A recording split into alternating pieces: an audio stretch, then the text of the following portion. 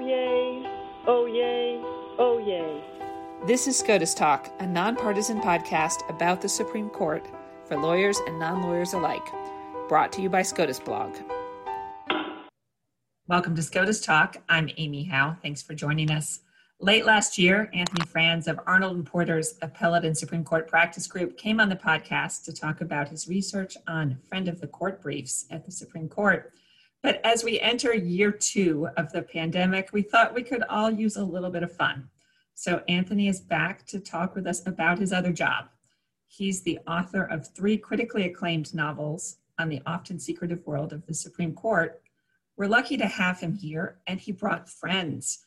Joseph Finder is the author of more than a dozen New York Times best-selling novels, including Guilty Minds, which is set in the world of the Supreme Court. And Brad Meltzer is the best-selling author of a dozen thrillers, including his Supreme Court novel, The 10th Justice. Welcome, everyone. We're thrilled to have you here. This is such a treat for me. Ever since we scheduled it, I have been reading and rereading your books and calling it work, which is obviously not. But as we get started, I want to start with a question for you all about how you got started writing about the Supreme Court. It's probably an easy question for Anthony, who's in Arnold & Porter's Supreme Court and Appellate Practice Group. But Brad, I understand you wrote your first novel while you were still in law school. You made the New York Times bestseller list, but you also got credit for it? Yeah, so my first book that I ever wrote, I started and it got me 24 rejection letters. And there were only 20 publishers and I got 24 rejection letters, which means some people were writing me twice to make sure I got the point. But I remember the week after I got my 23rd and 24th rejection letter, I was working in Washington, D.C. It was the summer after my first year of law school. And I remember I was sitting in the back of a law school classroom daydreaming and not paying attention in the last row. And Columbia gave us these free calendars to kind of like, again, there was no Palm Pilot back then. You had a calendar book. And I remember they were talking about the Supreme Court clerks. And I wrote down the words Supreme Court and clerk. And I circled it and I wrote book idea on the top. And when I got my 23rd and 24th rejection letter, I was like, you know what, I'm going to go look at these Supreme Court clerks. And I went down, I was working in DC at the time. I went down to the Supreme Court and was like, I'm going to knock on the door and they're going to let me in. And needless to say, that is not how you get into our nation's highest court. And I was working at AmeriCorps at the time, the National Service Program. So I went back to AmeriCorps and I called the marshal's office who does security for the court. And I said, hi, I'm calling from AmeriCorps. We have a couple interns who want to go down and see the court. Can you give them a tour? And they said, sure. What are their names? And I said, his name is Brad Meltzer. He'll be coming alone. And that is how I got past our nation's crack security team in the highest court. And the truth was, it told me nothing but that, yes, the curtains are burgundy and the justices' robes were black. And it didn't really tell me much else. And the truth was, is a friend of mine with a job similar to Anthony's, who was a former Supreme Court clerk who was working in appellate practice. And I got her on the phone. My wife knew her because she worked at Hogan and Hartson. And I told her the plot of my book, that a Supreme Court clerk inadvertently leaks the decision before it's announced to the public. And I told her how it happened. And there was this long pause in the other line. And she said, the scariest thing about your book is it could happen. And that's when I said, okay, I got a plot for a book. So that was my kind of start to the Supreme Court. Anthony, obviously you work with the Supreme Court as part of your day job, but how did you get started writing about the court as a novelist? It started because I when you practice there, you work with other lawyers who worked in the lower courts, trial courts, on cases that you end up working on in the appeal, and you start to realize that a lot of people, a lot of lawyers don't really know that much about the Supreme Court, or particularly the Supreme Court community, and writers often set stories in small towns. Stephen King will set his some stories in like a small Maine town, and because the small towns have things about them that can lend to storytelling. You have unique cultures, you have a confined space, a set of conflict, and I really started to think of the Supreme Court that way, as a small town, given the community, and it has a lot of the aspects of that. There's 400 people who work in this Roman temple kind of structure behind the Capitol building. The place has its own police force. It's got a library that's, out of a Hitchcock movie. There's places to eat there. There's a basketball court on the top floor. And the court itself and the lawyers who practice in it, it's an insular community, and they have, there's a lot of tradition. They have their own language. And so for me, it just seemed like an interesting setting for stories, kind of the mysterious small town in some ways. Yeah, Joe, you, or at least one of your characters, actually called the Supreme Court's building one of the Washington's most beautiful buildings. Yeah, which I think is true. My connection to the Supreme Court started, I was at a dinner in Cambridge and sat next to Steve Breyer. And so we talked for a while, and my wife was talking to him and had no idea who he was. And anyway, and we thought what a lovely man this was. And then we wanted to bring my daughter to Washington to sort of teach her about how the government worked. So I contacted Steve, and he let us sit in his seats in the Supreme Court. Good seats. Yeah, great seats. And it was super exciting. And I started thinking at that point of a story in which two things would clash.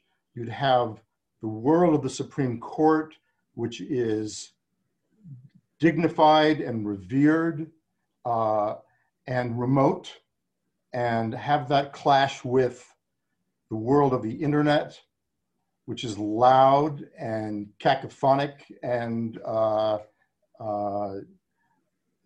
full of rumors and gossip, for example. And I wanted to sort of bring the Supreme Court clashing with really a newspaper, an online newspaper, a website, a gossip website. And I was sort of curious as to how that would work. So that's sort of that idea kind of began to percolate. And a few years later, I started writing Guilty Minds. So Brad, actually, you touched on my next question in your answer to my first question, which is how do you balance sort of writing accurately about the court, but then making it interesting? The Supreme Court is a pretty buttoned down world. It's a small town, as Anthony said, and what passes for excitement a lot of times at the Supreme Court is when a lawyer for the federal government wears a brown suit, or a justice leaves out respectfully in his or her dissent. But you guys, are writing thrillers. Yeah, listen, this was my first published work, so I'd have a different answer for you today. Back then, I just went with what I found was interesting, which was I didn't give a crap about the justices. I didn't at all. I was so self-obsessed and so self-absorbed that I was like, there are kids that are 26 and 28 years old on that court helping draft decisions. I was completely focused on that. The idea that you have no legal experience beyond a quick clerkship, and suddenly you're the one drafting these things, that was fascinating to me. But to directly answer your question, the hard part is how to keep it realistic. And, I pride myself on my research. I knew obviously when I was there that there were 4 clerks per justice. I knew, how it works. And I went down to like the security of the pads of, and I changed the security purposely so that I would, make sure that you won't get it right, so no one could get into the courtroom. And I knew if I put, 4 clerks per justice and plus maybe there's a rotating 5th, and then you suddenly don't have a thriller anymore. You have the Brady Bunch. There's just too many characters running around. So I was like, okay, I'm going to give you, each justice will have 2 clerks. And of course, like the first review that came out, we got all these really beautiful glowing reviews. And then they had a Supreme Court clerk who actually reviewed the book. And at the time she was like, Meltzer knows nothing about the court, didn't even do research, doesn't realize there are 4 clerks per justice. And I'm like, okay, this is what it's going to be. So you have to balance it. And I won't take that back for 1 second, because to me, if you do that, the reader can't follow. And there's, or at least too many people in my story to follow, because I was focused so much on those clerks. But you try your best. And to me, that's where I felt like action was. That, the book to me was never about you barely even see the justices. The book to me was always, and it wasn't even about the court. It was about being in your 20s and living in that group house and starting your life with all your grand plans. And everyone at some point, I don't care whether you're from wealthy or you went to Ivy League or whether you're working class or where you were, we all have that moment in our 20s where we just have all those dreams and the world just, everything seems possible. That's what the book was always about. The Supreme Court just gave me a better place to put it so that, people felt bigger stakes. But what I was far more concerned with was these young people that were running around DC. It was a lot of fun actually to go back and reread it as somebody who was running around DC in that time at that age. It was kind of like going back to a time capsule. Yeah, people you're read like, it now. Oh my gosh, the $4.99 buffet at Armand's. Right. I put things like that only people in DC knew, like the buffet at Armand's or Two Quail, which recently closed. Yes. But the funny thing was, so I used all real restaurants and all things, hoping, back then I was like, maybe they'll give me free pizza, which Armand's did. They were really nice. But the truth is the book is a time machine. It was written over 20 years ago. And technology has changed, right? The whole book is about how fast information moves. I feel like the whole book is undone by the internet. And there's even a point where the characters are waiting for like the photomat to be developed, their film to come back. And my kids are like, what's a photomat? I'm like, oh my God. So yes. I think it's perfect. Like if you're in Generation X, like it is the perfect book for you still. It's a time machine of your youth, but it is definitely a time machine. It is me in my 20s just trying to figure out my own life at the same time. But Anthony and Joe, your books are much more sort of the moment in terms of how having to balance the accuracy and the keeping it interesting. The Supreme Court books that you're writing. More recent, for sure. More recent. In my case, yeah. Anthony, yours are of the moment for sure. No, I have some blackberries, in my stories.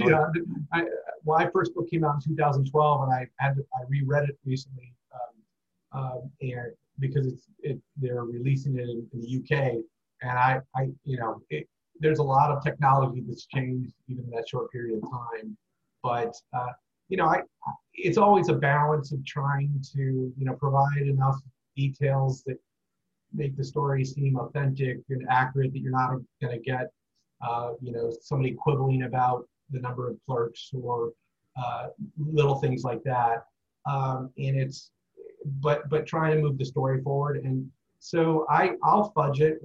I put at the end of my books some kind of about authenticity section to offset that and kind of note where I fudge things or things I changed just to move the story along. Because at the end of the day, we're trying to entertain here. People can read nonfiction books about the Supreme Court, and so if it doesn't move the plot forward or tell you something about the character, adding a bunch of details, I'll just cut them. Yeah, I think that's one of the hardest and most important things to do, is to submerge your research so no one notices it. Research is supposed to be like an iceberg where you only see the tip. And I sort of felt that way. I had to do a lot more research about the Supreme Court than I was able to use and that I let show, because you want to focus on the narrative, the speed of the story and the characters. And I think that a lot of that research stuff just can get in the way. So you want to sort of have it as accurate as possible within the realm of the story,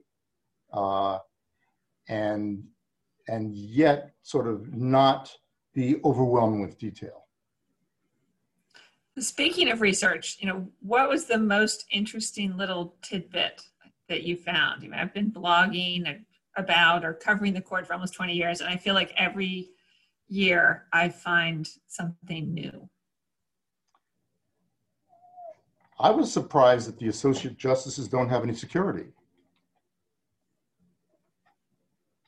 Says the guy who murders people all day long.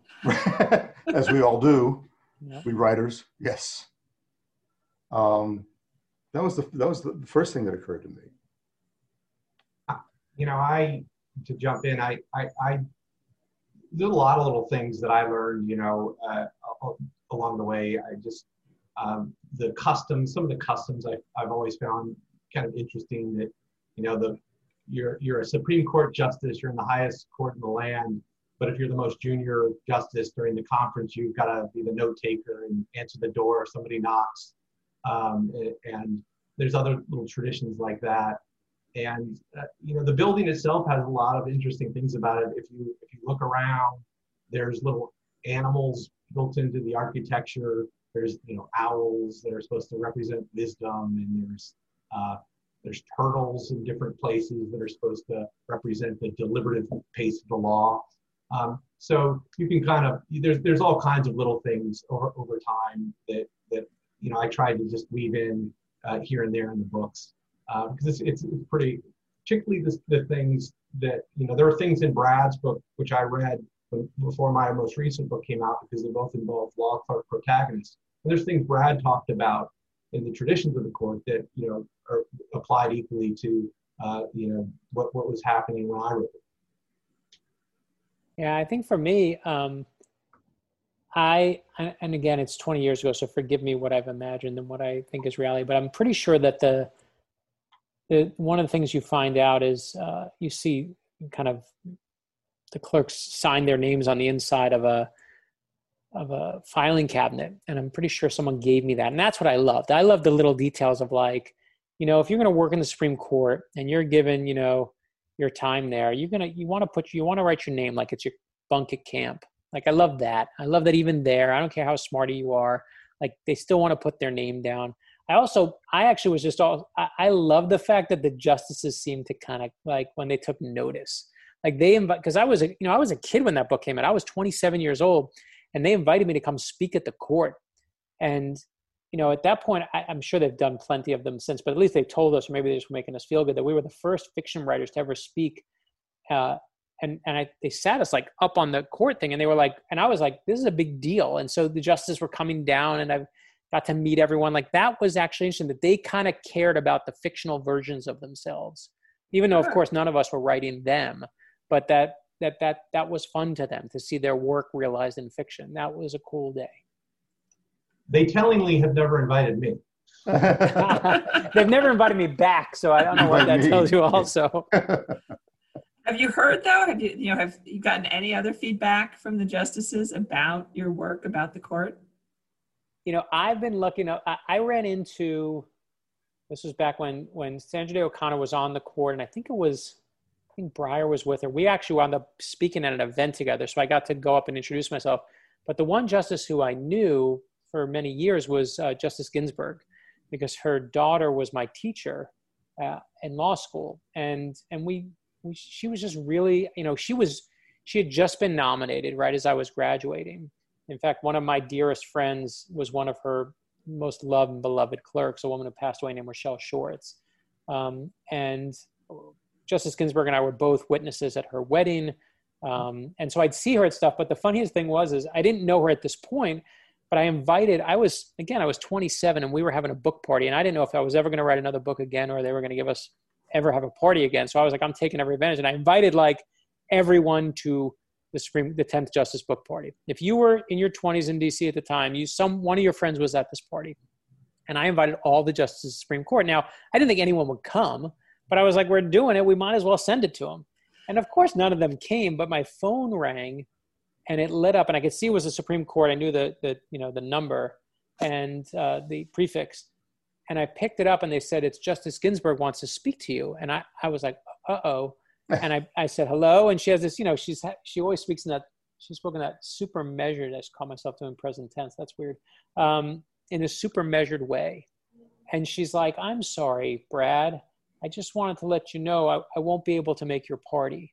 And I'm like, it's okay.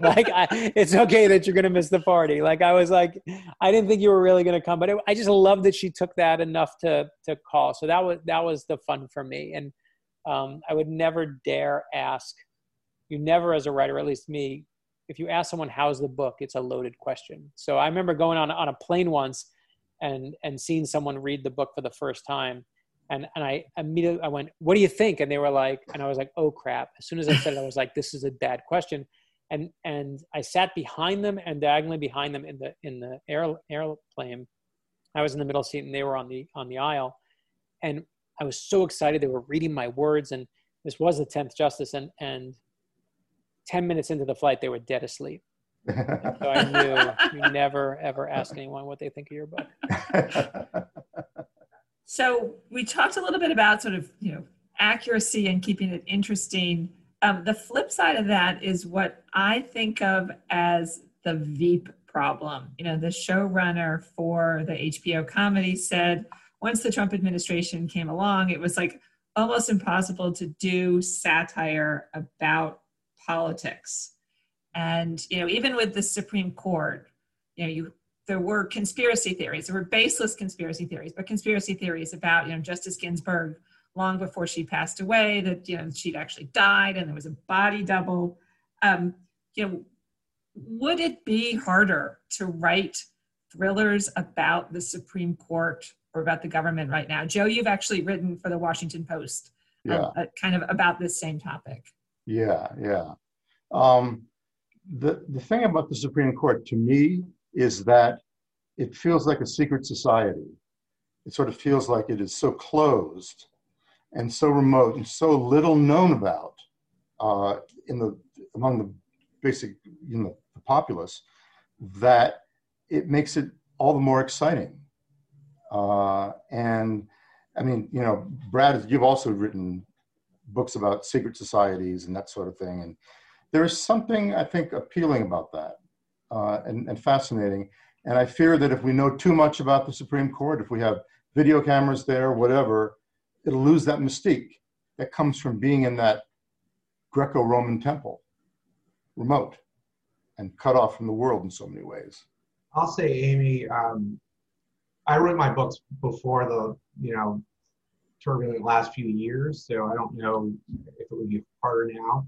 But I will say I used to get an occasional email from, a reader who would say something like, you wrote this, that's so unbelievable, that would never happen, that's unbelievable. And I don't get those emails anymore. So maybe that says something about it. Yeah, I think that's well said, Anthony. I mean, this is Brad. I just would say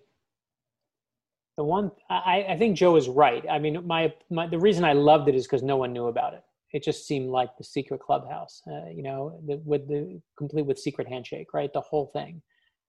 But the one thing that I do believe is it's very hard to compete with reality. Dave Mandela's, I think who you were quoting from Veep, is a friend of mine. And we know it's really, really difficult to compete with reality because reality will always win. I remember when the book that I wrote, after I wrote The 10th Justice, I wanted to write about the White House. I was like, I really want to jump into the White House. And I had all my appointments set up and everything was set up and all these people to meet with at the White House. And it was the week a little scandal called Monica Lewinsky broke. And every door slammed in my face. No one wanted to meet. No one would talk to anyone. Everything shut down. And the Washington Post ran this big story that said only a fool would be writing a White House thriller today. And I was like, oh my gosh, I'm that fool.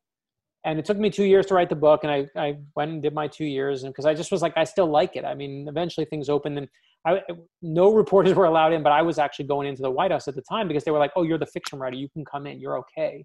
Because what am I going to do? Like, I'm not Bob Woodward. And then the truth is I couldn't compete with reality there. But as 2 years went by, this little show, I remember the month before the next book that was called The First Counsel came out, this tiny show came on the air called The West Wing. And suddenly everyone cared about the White House again. And I was the dummy in the right place at the right time that happened to have the White House book. And the thing is when it goes against you, it slaughters you. Like if I was writing a White House book right now during Trump's term, that was the last thing I would really want to write about because it was so crazy on a daily basis there. And you couldn't make it up. If I said to my editor, I got a reality show star and he's got, this is what he's doing and he becomes the president, you're like, what? That would never happen. She'd never let me make that happen. So I would never compete with that. But eventually people will want that again because, everything, as we know, goes around. And once it gets calm again and everyone takes their eye off it, it becomes intriguing again.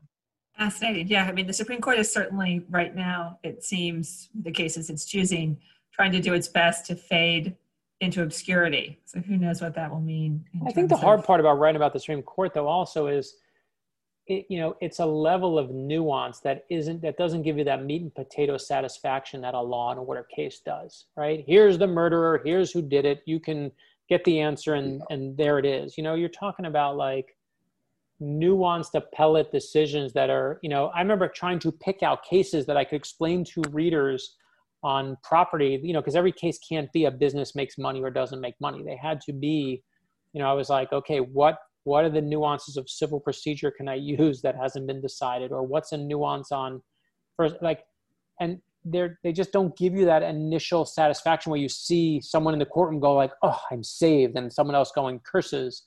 It's just not like that. And so I think you have to kind of choose wisely. And I do think it's also harder to get in. I think the fact that it's so close to so many people. I mean, I spent years. Chris Vassell was a dear friend of mine. He was one of my favorite people there, who I still stay in touch with. And Chris was, my eyes and ears in the court. I remember when I wrote the book, I was on my final edit, and I called up Chris. The final edit came from the editor, and it said, on the opening scene of the 10th Justice, Ben Addison walks up the 44 steps of the Supreme Court, which I counted myself, and then he gets to the front door as he started his first day on the job as a clerk. And then it says he gets to the front door, and the question is, I said to Chris, does the door push or does the door pull? And he said, I'll call you right back. And I had the advantage of Chris and I were friendly, and he knew someone I knew, and so he could help me navigate that universe in such a kind way, with never ever revealing any, just public affair stuff. But it's hard. That's hard to figure out, how it really does work beyond, here's an appellate case and here's how it comes down. So one of the topics that I cover as a journalist and, other journalists and lawyers have covered is the dearth of female lawyers arguing at the Supreme Court. Why do you think there aren't female novelists writing about the Supreme Court? I think there are. Are there? Okay. I'm just trying to think of. Margaret Truman wrote the kind of. Yeah, Margaret Truman did write one of the first. And also I was thinking of Allison. Leota? Who'd you say? Leota, thank you. Did she write about the Supreme Court? She wrote about the Supreme Court. She writes legal thrillers.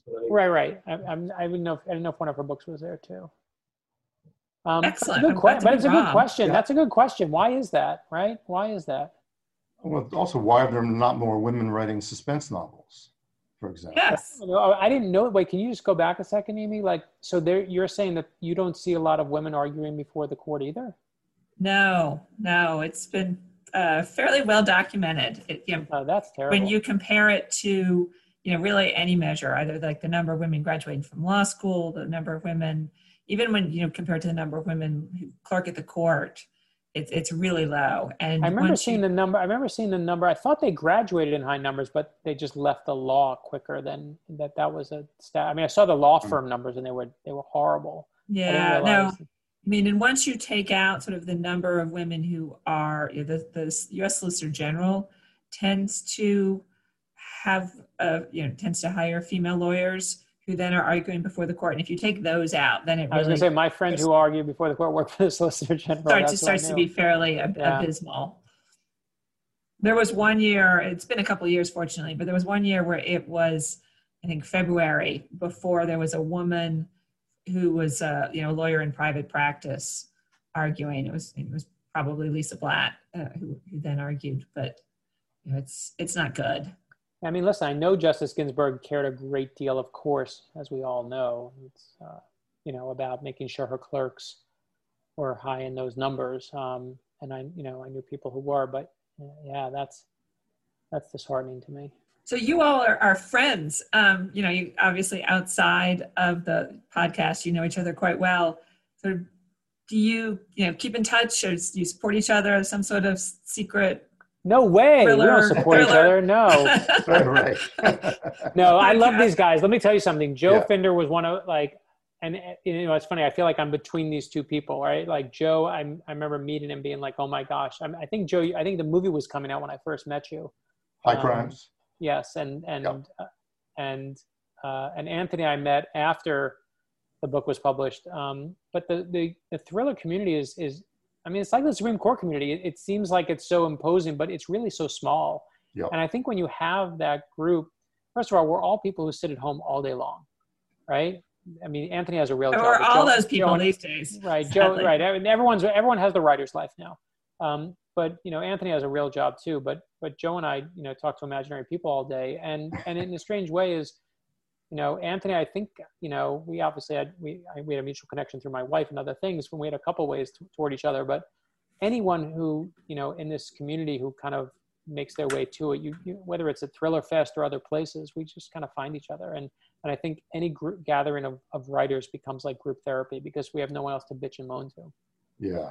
I think, and the writers that I've met, thriller writers, mystery writers, are really supportive of other writers. In fact, they're some of my favorite people. They're really terrific. So Joe, go ahead, Anthony. Oh, I'm sorry. I was going to just add like that. I came to this late in the game compared to Joe and Brad, but I'll say that one of the joys of doing this has been, after spending so many years as the lawyer community being my kind of outside and inside work friends, is getting to be part of the thriller community. And early on, both Joe and Brad didn't know me from really anybody. When Joe blurbed my book, Brad has helped me in several ways before we even got to know each other. And it just is a real great thing about the thriller community. I think it's a hard road to get published. And once you do, there's a real camaraderie and kind of willingness to just help people out and try and support each other. So I wanted to follow up on that. So I guess, it is hard to get published. There are fewer major publishers these days. How do you get published? Could you talk a little bit about sort of how you all got started? Well, that's a tough question in a lot of ways. I mean, I think how you get published is you have to get an agent, and that's harder than getting a publisher. And you have to actually write the book. No one wants to hear from you if you have just an idea for a book or a proposal or something like that. You have to actually go through and write the whole thing. And then, if it's your first book, it's going to need work. They all do. And all my books need work, but if it's your first one, you're sending around a first draft in a lot of ways. And I think also there are, 4 major publishers now? 4, Brad, was it 4 or 5? They're shrinking by the day, yeah. Yeah, shrinking by the day. And that's really bad for auctions, for example. Within Penguin Random House, they're not allowed to compete with each other. It's tough. So it has gotten harder to get published, I think.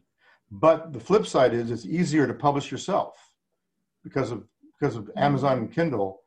It's very easy to get published if you publish yourself. Yeah, I do think that when Joe, of course, said it best. I mean, the key thing is, as things shrink, there's just less options, and that's what he means by being so few publishers. When I went out, I got 24 rejection letters, and as I told you, that means there were 24 people to read the book, right? Or at least 20 of them that could read the book and sound off. And now you're sending it, the big ones about 5. And if you're going to do it yourself, you can do it yourself. But it's, when I got started and the 10th Justice came out, they put that book down next to Joe Finder's book and next to John Grisham's book. And obviously they were going to both outsell me starting out, like I was, just starting my trying to be out there. But you bought a book, you went into Borders, you went into Politics and Prose, you went into, wherever you were going into, and you'd browse and you'd see 50 to 100 books just walking around the store. And then at 50, you look at a cover and go like, look at that. I'll take a look at that. And now, the truth is, because we all buy, so many people buy, I should say, with one click on their computer, they're only seeing 3 books. If you go on an online store, you're only seeing 3. So it's just much harder for a new person to break in. And you'll see it, you'll see that book that just takes off, but they tend to be the books that just sell, I feel like you sell very few or you sell 1 million copies now, right? Like the books that break through by a first-time author are those ones that are mega giant hits, like A Girl with the Dragon Tattoo, or like, those big monster books that everyone reads that year. And it's kind of feast or famine. And that's not a good thing, because what we want is diversity of voices. Back to your point, Amy, about writing about the court. I'd love to see women write about the court. I'd love to see, all these different voices about it, but we just don't see it because the options are not there. And sadly, I'm sure the attempts are there, but we're just not seeing the results. Right. Last question, and then we'll let you go. What are you working on these days? Do you have any Supreme Court related books in the future? I don't. I'm finishing a book right now. I'm just really about 2 days away from finishing it, I think. Oh, congratulations. And I've written books in which the Supreme Court figures one way or the other. I mentioned Adam Liptak, for example, in Guilty Minds, so I don't know if I'll write about the Supreme Court again. Sure. If I have a great idea, sure. It remains tantalizing to me. Yeah, this is Anthony. I think I've run my course with Supreme Court books. I don't know if there's anything tidbit I can learn or any other story idea I can come up with that I'm passionate enough about to write more about it. So I'm moving to this commercial fiction outside of the legal thriller realm and trying to just broaden my readership and try something different. I will say you caught me on publication day. To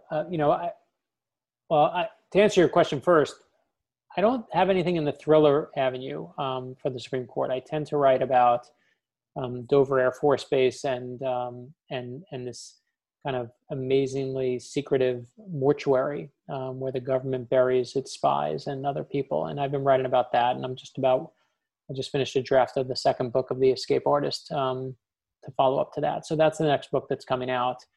And I really love that world. It's just